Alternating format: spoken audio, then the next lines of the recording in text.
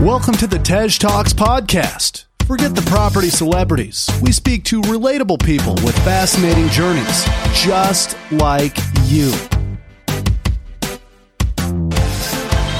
Hosted by Tej Singh, we bring you news stories, life-changing deals, and expert advice every week. Today's story is really inspirational. I think Sammy's had such a journey, from flipping burgers to flipping multi-million pound properties.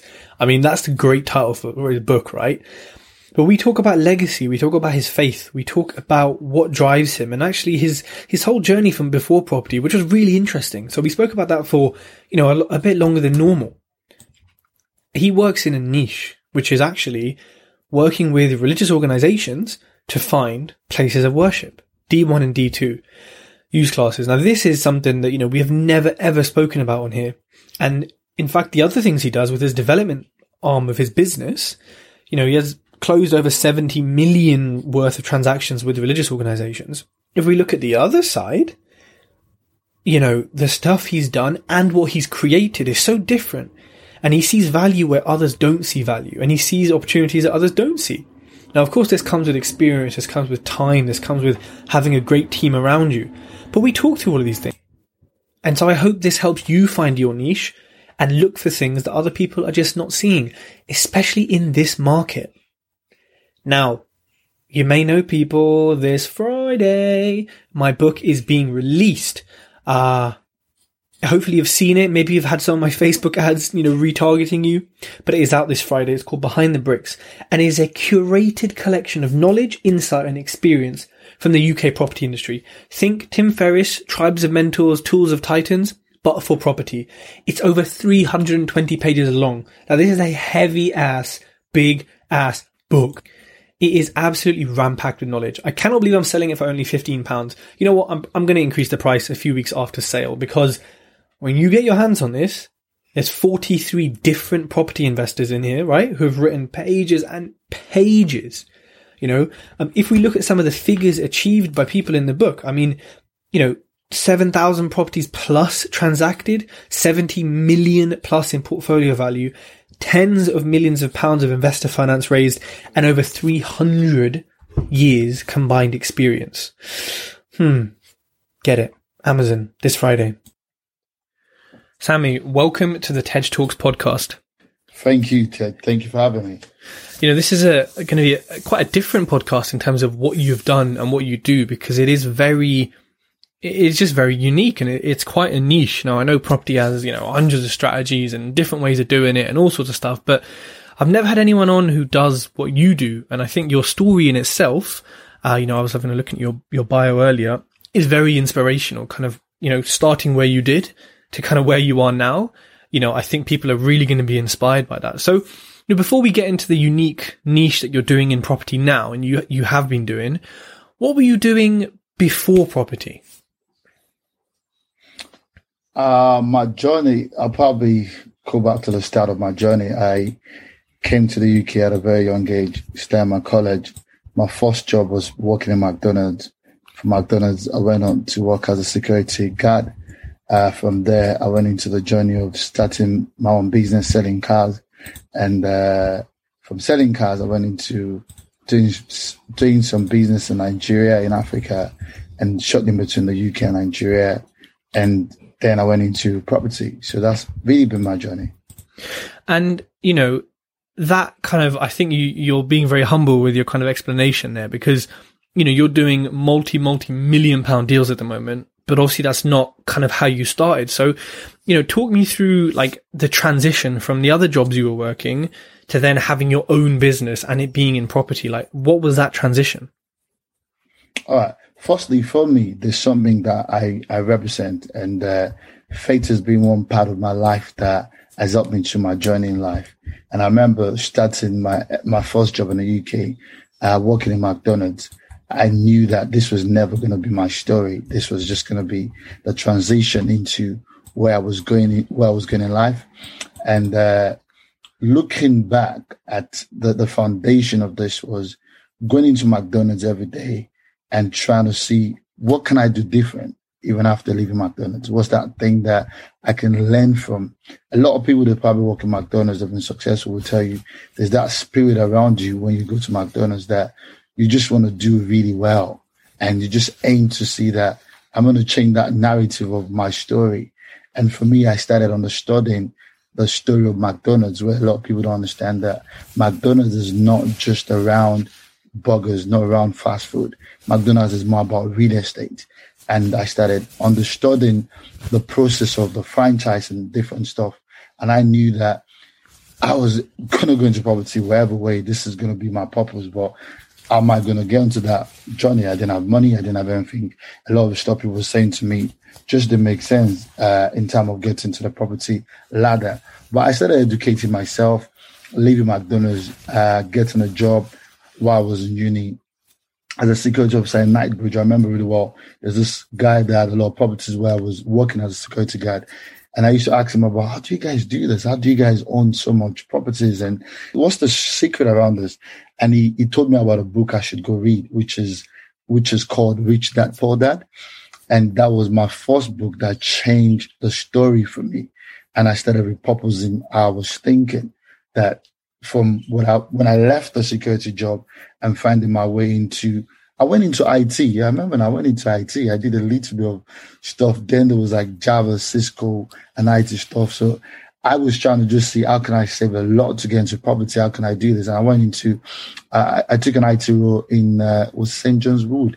It was a little bit of networking. It was a little bit of, it was just a crash course. And that then helped me to start saving up a little bit.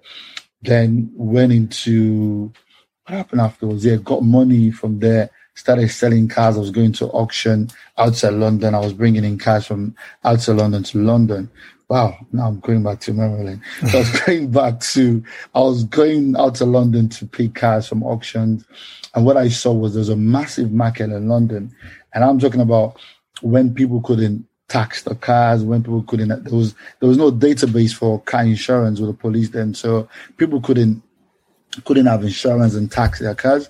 So I had a friend of mine that was working in the post office, and I could easily tax the car for them.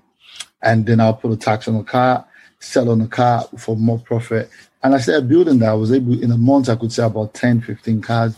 And that literally gave me a little bit of capital for me to then go into my other businesses, then went into property. Wow.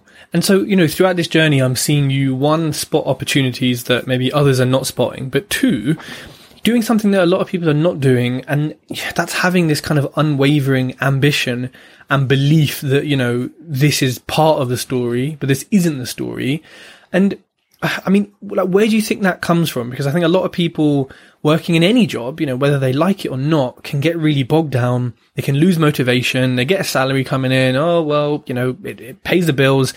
Like, what pushed you so much to eventually, get into property and operate as you do now at such a high level? What was it? I did mention to you earlier about one big factor of my life is my faith, and that represents so much for me. And I really understand from a very young age about faith. And he says something about faith is the evidence of things not seen.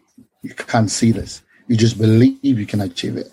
And one particular word that stood out for me in my journey was one of my favorite words. It says, as a man thinketh in his heart, so is it. And I had to change that mindset for me to believe that I can do this. And there's also a factor, which is you probably have to interview a lot of people. There's that Nigerian factor where we're very resilient, and we know that whatever the case is, I can do or I can succeed. So I just have that determination around me to know that whatever the case is, I'm going to succeed. I'm going to change this story around a young boy coming from Lagos and just trying to see that I can succeed in the UK. So success was always part of that story in whatever thing I was doing. And going back also on my journey, I think I probably picked this from my mom. When I left secondary school, I had my first job working for her. She had back in Nigeria, we didn't have access to telephones. So we had one of the first business center, and I was opportunity to work for her in the business center. And I was able to learn so much from my mom. And I think I got that entrepreneurial skill from there, knowing that this is this is going to be my story. I'm going to be a businessman. I'm going to try and find my way around the business world. And then coming to the UK gave me a better platform for me to do well.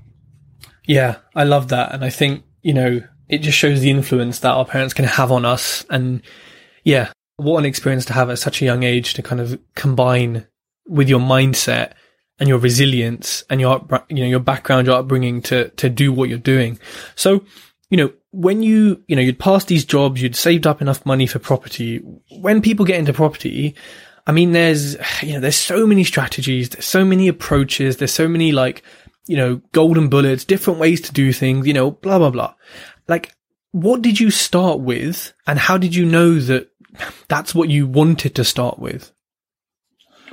I was able to see something different when I think was my first property that I bought. And this was in the days where, before the recession, where you could easily buy stuff off plan. And one of my mentors, who happens to be one of my uncles, taught me about off-plan properties, off-plan market. And then Barratt just started building. There was this massive boom. And I was able to see the opportunity of, wow, we could easily just buy off-plan without even having deposit, without having signed stuff. There was so many incentives. And I was able to get into that from the off-plan market, buying and reselling from that. And that was the beginning of my property journey. But what I saw was that I saw a unique opportunity. And I would say this to people that in your journey with property, there's always something unique you'll find. It's just you being able to be ready to see what's that thing, what's that difference, what's that thing that will be unique about me. And that was the way I got myself into property. And, you said kind of before the recession. So obviously you were buying and selling these off-plan new builds. I've spoken to a few people who've done this. What happened then sort of when the recession hit? Were you still doing this or had your strategy changed at that point? So the recession came and that took a massive hit for most people that were in residential property. I knew that it might not be, I have to either change my strategy. And then I was still doing back and forth different businesses. I was still into selling my cars and doing I set up a communication firm in Nigeria where we had a new president then, and he just had a license for telecommunications. So I was buying mobile phones at the same time as well from the UK, and I was sending back to Nigeria. So I still had the business going on then. So the recession came. I was able to not really concentrate into that because I was doing that with my brother. So I still had that business going on in Nigeria where I still literally what I had was I'll probably say part-time my property and part-time with my business in Lagos.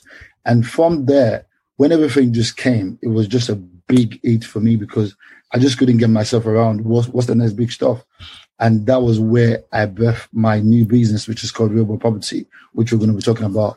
We're going to be talking about that shortly. Okay. And then, so let's get into that then. So with your property company you formed then, what was different this time? Because obviously there's a trend here of you spotting opportunities and finding niches. When you started it, did you have a niche in mind? So when I started, are you talking about my residential or commercial properties? When you started Real Wealth Properties. Oh yeah. So when I started, it was crazy because I was thinking things weren't working as I wanted it to work. It was a point in my life where I was thinking of, should I start property development going back to Africa and doing stuff in Africa, just got married. And I just really wasn't too sure of what I needed to do. And I took time out. Something that's very, very important in life as a business person, I say to everyone is always take time to go reflect. And that was the time I went away for a couple of days. And I just went to reflect. It was like a sober reflection of my life and my journey. And I sat down. It was a personal retreat. I call it a retreat. And I was thinking through, what's the next thing I need to do? What's something that I'm going to reinvent again that'll be different? And that was where the inspiration of Realbot came into place. And I saw a massive opportunity. And the opportunity was within the faith community. And because I'm part of a faith community, there was a gap that most people dealing with within that faith community were people that didn't understand one faith, the language of most of the pastors, most of the churches. The churches have a simple language of faith and believing that God is going to make this happen. Most of my English colleagues or contemporaries don't understand. Hey, how are you going to get this? Where's the proof of fund? Where's this? Where's that? And I saw that gap. And I went into that market of the D1 where you have a lot of faith group looking for place of worship. They have a massive demand, but there was less supply. So from there, I got about 3 clients, and the pastors believed in me because I was sharing my journey that this is what I'm starting. I'm going to be opening churches in this area. I was speaking to banks because banks still struggle understanding the church, the concept of a church in terms of how the church operates, the operational side of churches.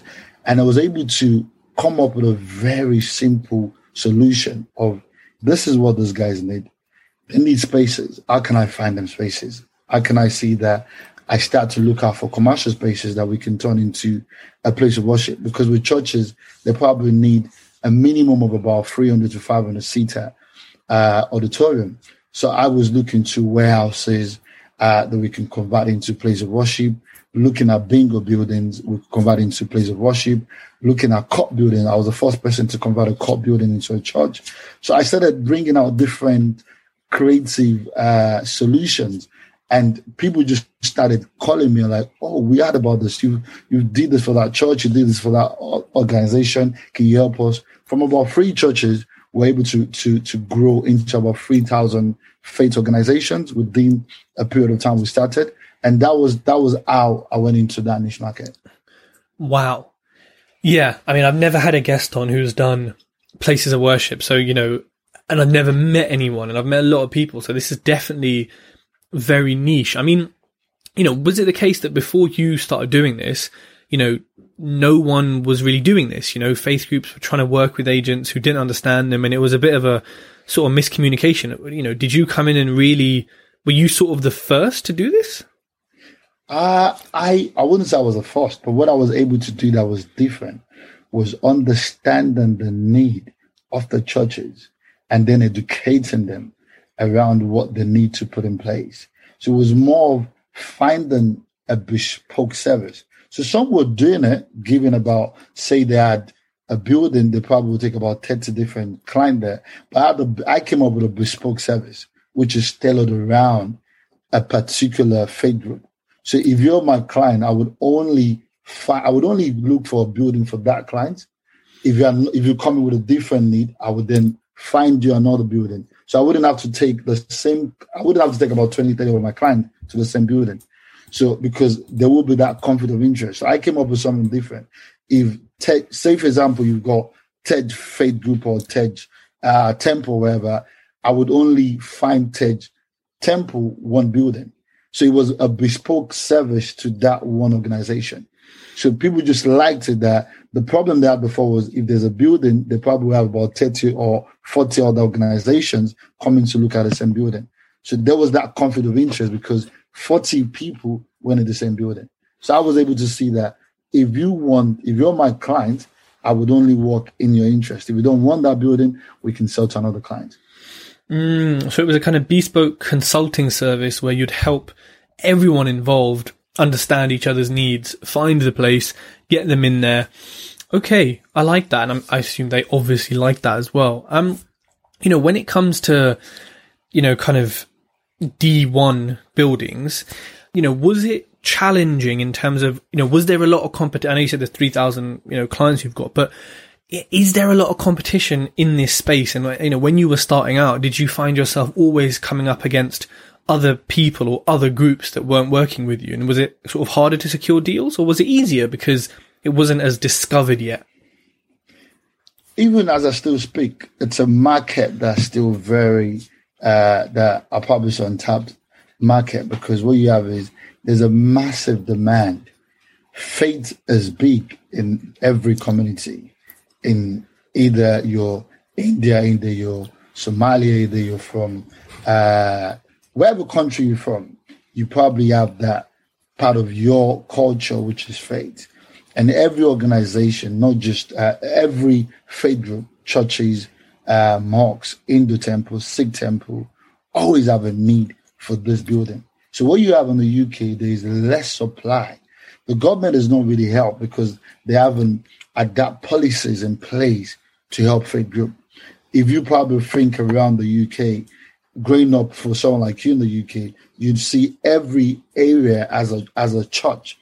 That was the policy back in those days. That's why you see a lot of Church of England buildings, because in that policy, the policies were there to create a community center, a faith group for the community.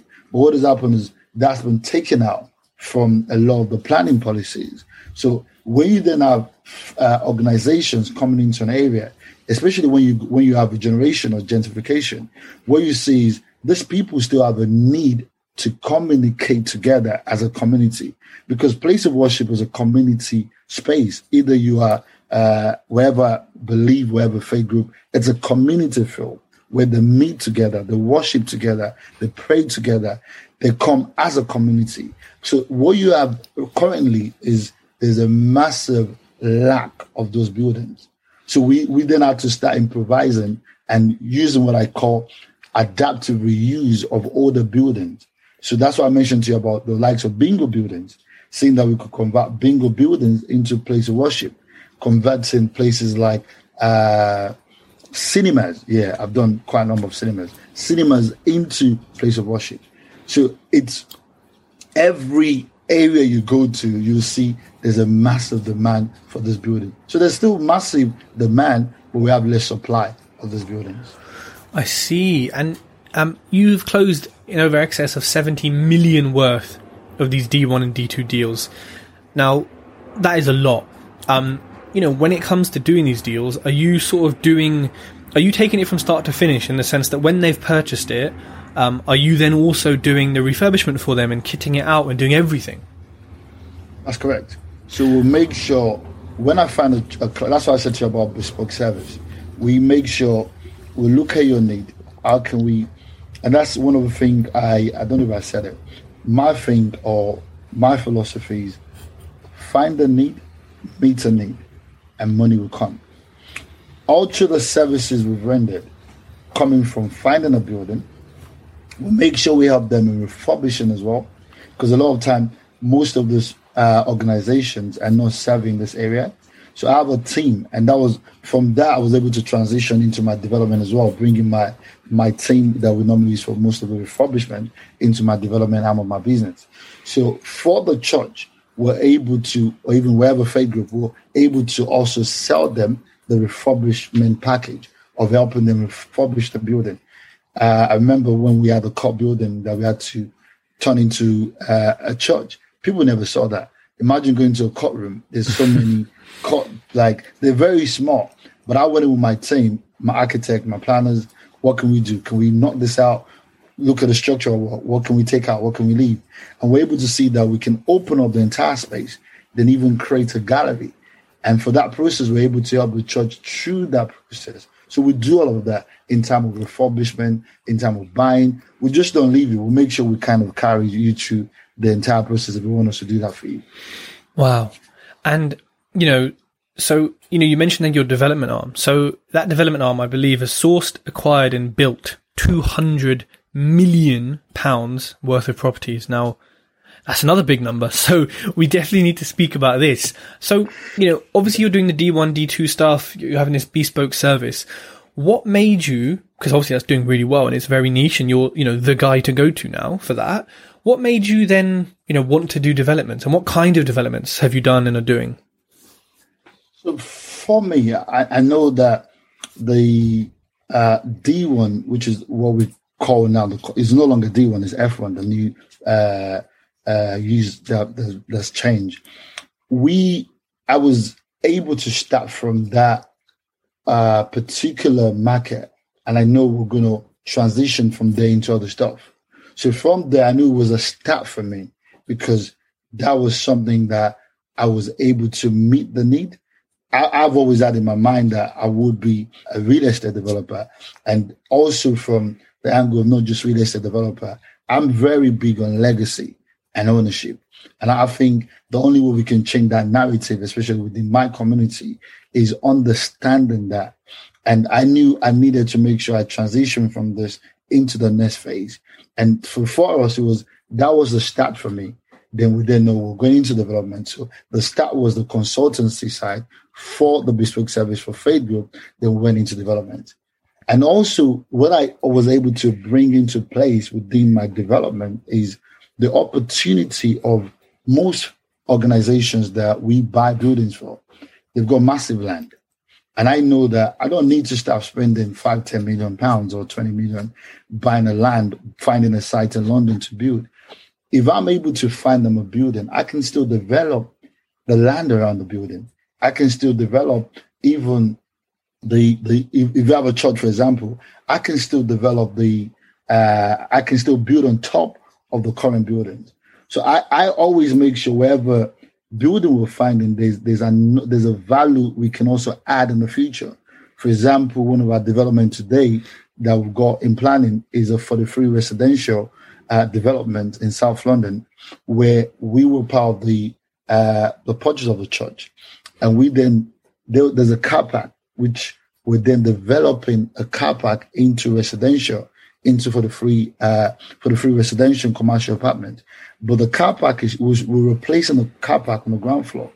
So we've been able to add value to that church, because what they have is also, they have the residential, they have the church, they still have the car park. So they have enough to still make provision for the church in the future, and still see that it's a win-win situation for us and also for the church. So it's always creating something unique. We're very, we have a very simple, innovative solution to seeing that we can find opportunities. So I don't need to go spend millions like every other developers would be trying to find a site, because we see opportunities around what we've created. I like that. And, how are you, because obviously with the D1, D2 stuff, it's kind of consultative. They're coming in, they're buying it, and they're paying you your fees. With the development stuff, obviously, it has to be paid for in terms of to build it. How are you funding all of these acquisitions and buildings? So, like I gave an example of a D1, for example, when we saw the opportunity, every D1 opportunity we have, a D2 or whatever use class, you would always have a developer trying to buy the same building, because those buildings can be repurposed into residential. A lot of old Church of England buildings have been turned into residential, like a lot of those buildings are turned into residential. So what I was able to pick was, why don't we get in on the bidding war with most of these developers as well? I started speaking to family and friends and saying, if I need to do well in this market, we need to start pulling funds together, buying the properties and reselling to whatever organization, so we don't lose out. Because with a lot of the Faith Group, what you have is they need to make a decision they're governed by trustees. So it takes a little bit of time for them to make a decision. So we might find a building, it might take them a week, 2 weeks, 3 weeks. And this, you're in property. One building can come to the market now. Within a day, someone is literally exchanging it. So I then said to most of my friends and family, we need to start seeing an opportunity of investing together. And that was that's the way we've been able to fund a lot of our development and even some of our acquisitions within the D1 sector as well. We pull funds together, investors get a return on investment within a period of time. And that's what we fund. That's the way we've been funding most of our development as well. Interesting. And, I also understand you've acquired some trophy assets. Talk to me about those. So trophy asset, we've been able to acquire a lot of cop buildings, bingo buildings, police stations, NHS building, hospitals as well. And this is like trophy asset, because this is not asset you kind of see different people buy. Most people don't even want to buy asset like that. But we've seen an opportunity of changing the old use. I believe in adaptive reuse. I believe in looking at old buildings and bringing out the old and the new and changing what you have. One of our current projects is, I know you're familiar with this one, which is in Dartford. It was a police station that was run down for years, locked, nothing was going on there, derelict building, and also the magistrate court, and we're able to turn the police station into an ecosystem. So we look at different trophy assets and say, what can we do with this building? If it's a bingo building, what can we do? This is a building of community value, and it's got so many history. So some of the court building, police station, they've got so many history. They've got so many historical values to our community, even to the Great Britain, because these are buildings that a lot of stuff has happened over the years. And so we kind of found a way of making sure we keep those buildings. So that's why we call them trophy assets. The trophy asset to us. And you mentioned the Dartford Magistrates Court and the police station, and you said ecosystem. So what have you converted those into? So my three-wise is one is faith, tribe, and legacy. I'm very big on legacy because I believe so much that I just don't want to come to the world and people just know me as Sami, a real estate developer. It's not how much we make. It's more about what we give back to others. It's about what history we remember us for. It's not the millions I have in the account. It's not the properties I have. It's what I can give back to other people. How I can give something that people can remember, something that is unique. I never had the opportunity of having to work in an ecosystem. And when we bought that building, we thought about, we might turn this into residential and we'll go away, we'll sell. No one is going to remember this. Kent is going through a massive, there's a lot of stuff coming to Kent. And I thought, Dartford to London is only on the train about 35 to 40 minutes. Literally, you can connect from the A train to London. You can connect from Ebbsfleet Station to King's Cross within, I think, 17 minutes. So I thought this is a unique opportunity for us. Let's create an ecosystem here of businesses where people can thrive together. Nothing like that has been done in Kent, where different businesses can have that support network. We even call part of a mini Silicon Valley, where we're birthing a lot of tech ideas. And also we have different unicorn businesses that are coming into the ecosystem. And our plan is to see that they have a facility where they can thrive, where they can all succeed together. So you don't need to go look for, if you're into property, you've got someone that, you've got an architect in-house. If you're into whatever field, you've got an accountant in-house. You need a branding expert. We've got a branding expert in-house. In-house as well, we've got a barber. Wherever you need, we've got a cafe. So wherever you need in-house, you just have it in there. So that's what we build in Dartford. It's called a legacy center, where everything around your business, you have that ecosystem to help you succeed. And one of the things that we know within our community that is always a problem is our businesses fail within a period of time because there's no legacy around it. So for us, every business in-house has that undertone of legacy. How do I see my business scale? How do I see that I can succeed? We also have a program called the Business Development Program, where we train, we mentor, we support. And we're also raising about £1 million to incubate businesses as well, like a mini Dragon's Den, where we're going to be helping business succeed. Speaking to a few of my friends and investors to see how we can make that happen. And we're very big on mentoring, because we know that mentorship is really important to help the ecosystem to succeed. So every business in-house, we have access to mentorship and mentoring. And that's pretty much what we have in Dartford. I love that. It's definitely an ecosystem. And I think it's maybe something that us property investors and developers are guilty of, is just seeing things as property, you know. Right, this is bricks and mortar. What can we convert it to? What can we do with it? Resi. Whereas actually forgetting, and maybe Corona makes us forget this even more, like that, you know, these buildings are community focused, and there are communities, and there will be communities forever. And, you know, having something like that and thinking of that is what puts us ahead and classes us differently to other developers. And so, yeah, I love that you've done something different and seen something that, you know, maybe was more of a risk, you know, maybe converting it to 6 flats would have been easy and, you know, it would have sold, but you did something different. So I really like that. Now, let's look at a case study perhaps. Maybe if you take us through, you know, one of your deals so we can kind of see the figures so people can understand what it looks like, you know, on the kind of, the bottom line of it, I suppose. It depends on the different deals. I give an example of what we have even at the Legacy Center, for example. That was a building we bought for about 1.2 million. And literally, we were able to add value to that building. Development cost in time of refurbishing is about 1.1 million. And when the valuation of that building was done, it came up about £3 million. And we still have the courthouse that will turn into the co-living concept. So in total, if you look within 2 years, we're sitting on equity of about 2.7 million. So which within 2 years we have over 2.7 million pounds in equity. Wow. And is that kind of a norm for the kind of deals you're doing, or is that like an extra special one?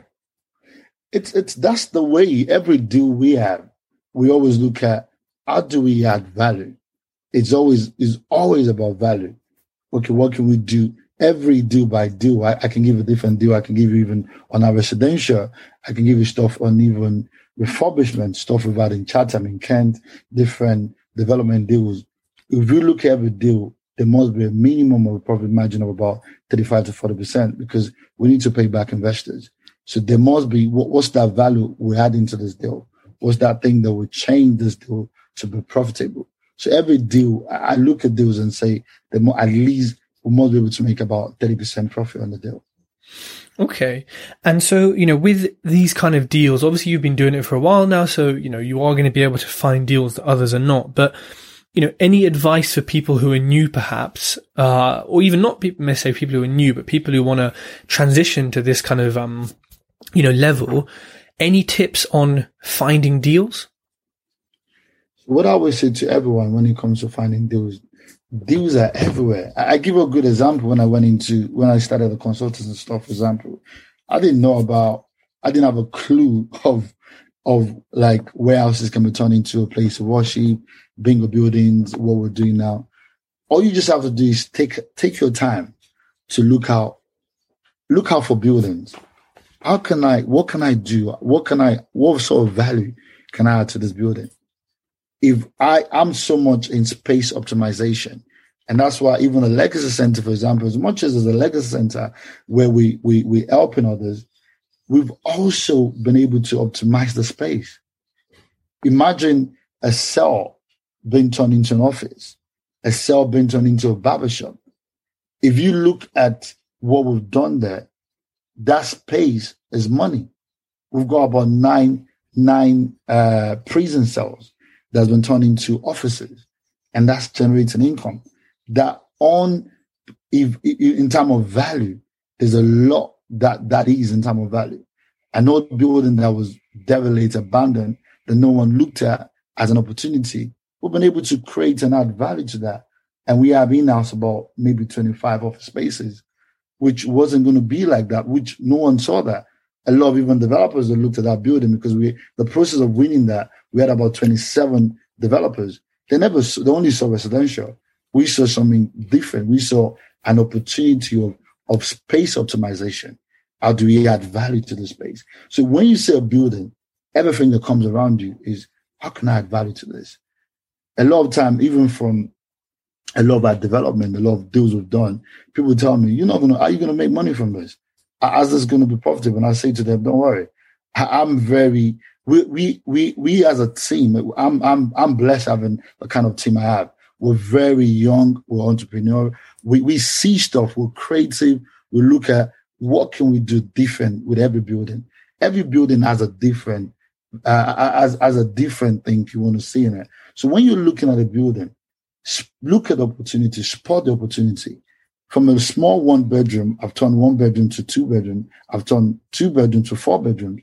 What can I do? I can look at a building now, look at the floor plan and decide, can I take away this massive kitchen? Can this kitchen be turned into a room? Can this bathroom be turned into? So what you want to look at is, what can I do to add value to that building? If you can't add value to it, find the next building. And what you always have is there's loads of building. Every day, I come across buildings myself. there's no better way for any upcoming developer or someone that's trying to go into property. Look out for opportunities.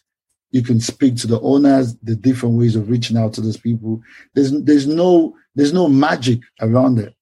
You just need to keep trying. I tried for a long time before I was able to kind of get into where I am today. And I'm still trying. And from there, you then start to build your credibility as well. So from your first deal, people see what you've done. Then to the second deal, then to the third deal. I like that. I think there's a sort of consistent theme throughout what you do of, finding something different and adding value. And, to be up against 26 other developers who, are probably going to be offering asking or above, or that, they're going to have strong offers. Some of them are, to then be able to trump them, I suppose says a lot for the ability to see something different. For people who are starting out, I hope they're inspired by your journey, because how long ago were you working in McDonald's? Oh, McDonald's is that's a long time ago. That's probably 18 years ago. Wow. Yeah, that's a long time ago. Yeah. And I think people also should hear that, right? Because it's easy to look at, social media and people who say, oh, I was working in McDonald's 3 months ago and now I'm a millionaire. And it's like, no, you're not, you're lying. So, you know what I mean? It's important for people to see that, look what you've done, but also look, these things take time, but you look at where you are and how long you've been doing it and numbers, and you say, well, if you're willing to put in the work and put in the time, you can kind of end up doing the kind of things you're doing. And so, what is sort of on the horizon? What are you doing next, with the development business or with the kind of, faith business? So we've got something, in Camden, which is similar to Dartford as well. The Camden, and that's another thing about adding value to buildings. We've got this building that used to be, a bar and a pub. And when I saw the building, it was really run down. Not run down because it was still operational, but I saw an opportunity with that building to see that what is that unique thing we can do with this building? A former pub, bar, looking nice and trendy, very popular one. And I thought, let's be creative with this.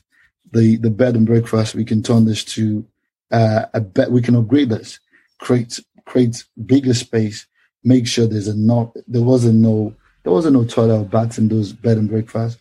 We turned those bed and breakfasts into creating a toilet, creating a mini kitchen where people can use and all that. So now we're going to be opening soon. On the ground floor, we're turning the ground floor into, we're still going to have a pub, a bar. We're going to have a podcast space. We're also going to have a creative space for creative people. We're going to have a cloud kitchen, a dark kitchen in that space. And we're also going to have a restaurant and bar as well, just to still keep the pub. But the long-term plan of that space, that space is going to be a community hub, a music hub. It's going to be a music hub and academy. And we're also going to have a tech hub as well. That's the long-term plan of what we intend to do. That's the phase 2 of that project. Another project also is the one I said to you about the car park. The car park we're turning into for the free residential development. And in Dartford in Kent, we've got quite a number of unique opportunities. People have seen what we've done with the police station and courthouse, and we're getting a lot of opportunities. We're getting a lot of JVs. We're getting a lot of deals that people are trying to us, and there's a lot of stuff coming through. We have a lot of opportunities. That's definitely, we're very busy with a lot of opportunities. Amazing. And with a lot of the projects you're doing, am I right in saying that you need to get planning permission for everything you're doing? Some of them you need to, some we don't need to.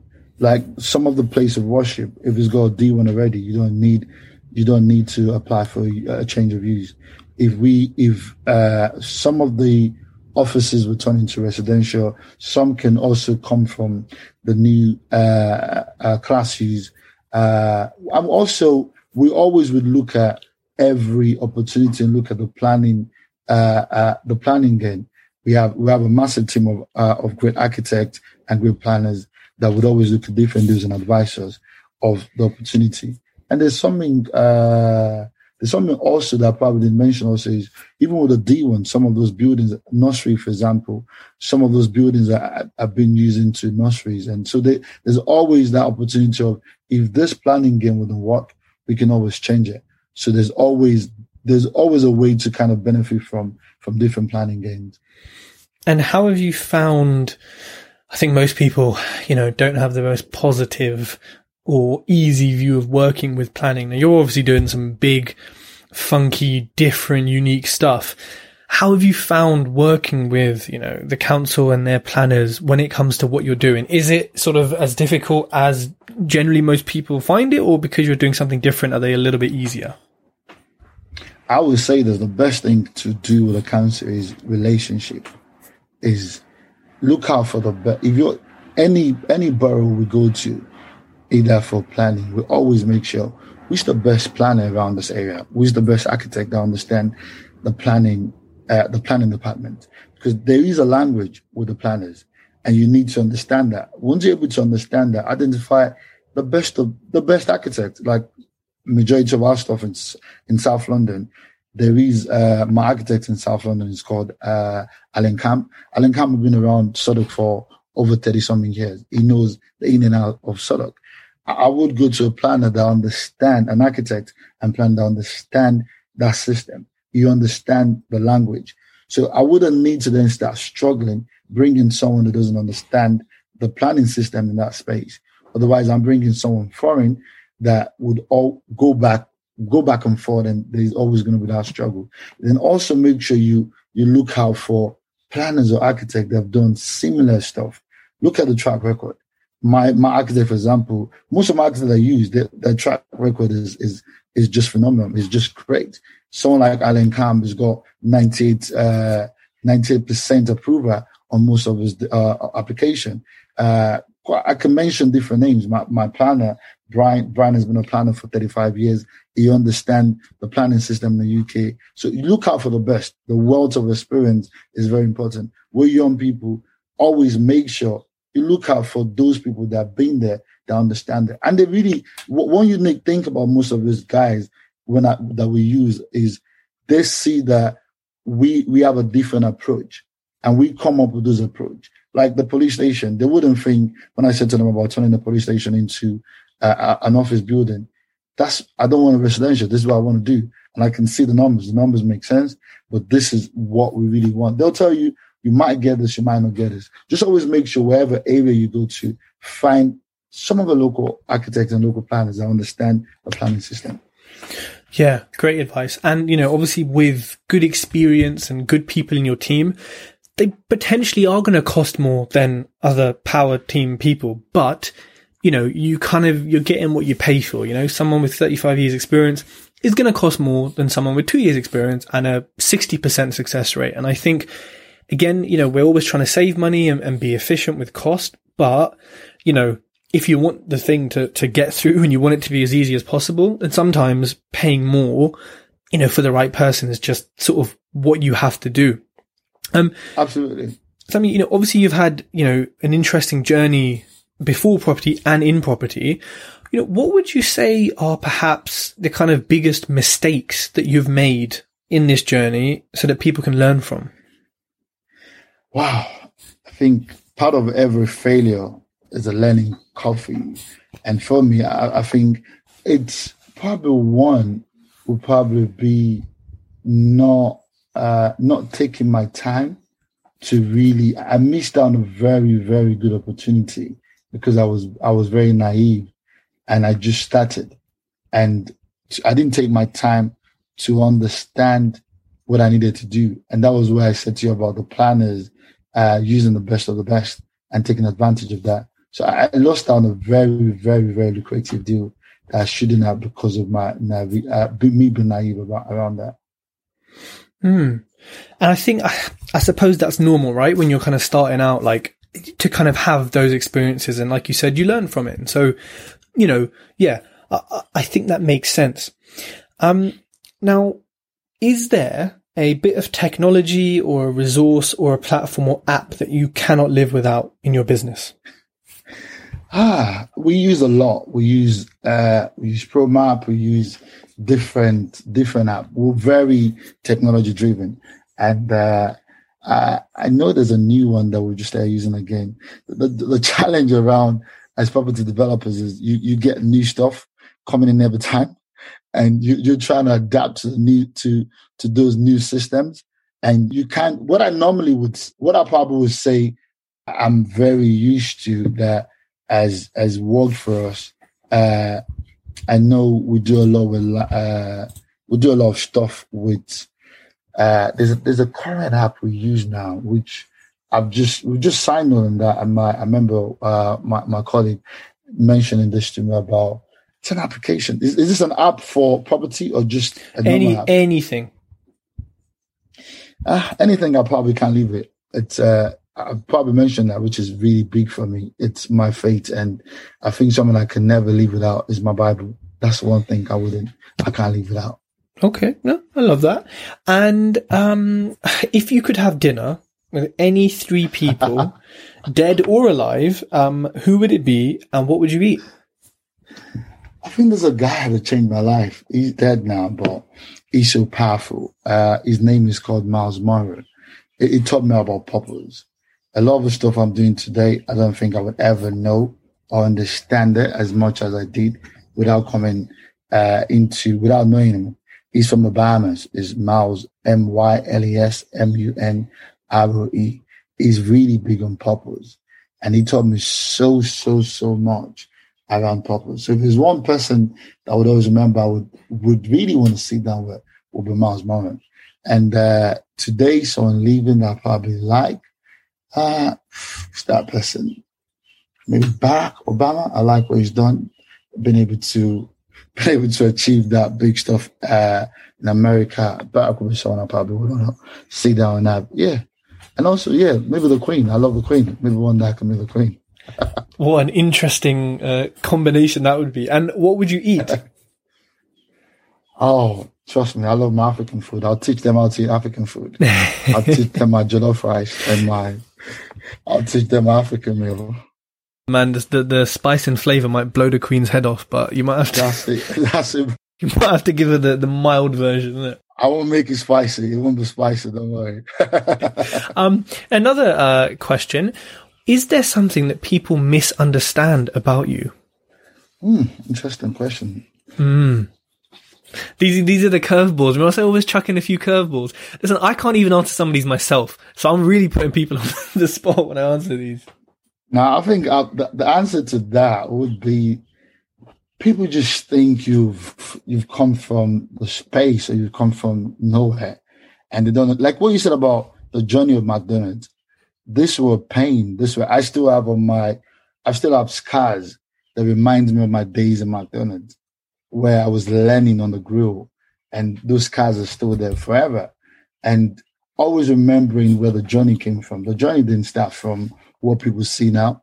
A lot of time, especially in the world we live in now with social media, people it's a bubble, and people need to kind of understand that you might see Sammy doing this, but Samuel's paid the price to be able to get to that place he's currently in now. And you don't really need to see that as well. So there's always that misconception of people thinking as property developers or they're showing off or they're doing stuff just for the sake of it. But a lot of the stuff you're trying to do is changing people's mindset. You can achieve this. So if you see me doing something, I'm not doing it because I just want to show off. I'm trying to do this for that brother that needs to understand you can make it. I've come from nothing. You can achieve this. You don't need to go to the negative part. You can achieve success with this. You just need to change your mindset. So it's what I said to you at the start, as a man thinketh. So when people see, they might not really understand what I'm trying to showcase. They might not really and I get a lot of people not also understanding the fact of something that I can't live without is my faith. That's helped me. So when people see I talk about faith, oh, yeah, we'll go again. I just can't either, because you either believe in something or you don't believe. So I believe in something that's worked for me. So you either accept me for what I believe in, you either accept me for my faith. I don't show my faith at you, but I let you know that this is what I lead. This is what I represent. My faith, my tribe, and my legacy. So those are the three things. So you either just accept me for what my values are and what my whys are. No, I love that. I love that. Cool. Well, this brings us to the end of the podcast, Sanmi. Now, is there any message or anything you want to leave the listeners with? I think it's simple. You can be whoever you want to be in life. If you work hard, put your mind into it, and just get the right support system. It's always about support and networking. It's always about looking out for what can I learn. I've learned. I always, when I see your brand and the yellow stuff, I've learned a lot from you, Estate. There's a lot. I learn every day from people. I learn, just see that you look out for people that you want to learn from and reach out to them. I still have a lot of mentors as I am. I still listen to podcasts. I listen to stuff that I can learn from. So it's always important to see that you still put value into the stuff and read books. I mentioned to you about the book that changed my life, Rich Dad Poor Dad. Read books that can help you on a journey. Books are very important. Books are things that someone's life, they put that into a book for you not to make those mistakes. So it might be 40 years of someone's life. You read it. There's so many books that I can say to you that's really changed a lot for me. The journey where I am today, I'm a big believer in reading books. Books change you. Readers are leaders. So very important. And yeah, that's pretty much my advice. I love it. Sanmi, thanks so much for coming on the TED Talks podcast. I really appreciate it. Ted, I so much appreciate this. And if your listener also would need free office space, we've got office space that we're giving out in Dartford. We have an incubator as well where we're incubating businesses. So it would be nice if people that are trying to find ways of post-COVID, you're trying to start something new. That's the place you really want to be in. So thank you so much, Ted. Amazing. I will put your contact details in the podcast below so people can contact you. Thank you so much, Tej. I appreciate this so much. If you like this podcast, connect with Tej on Facebook, LinkedIn, and YouTube for more great content.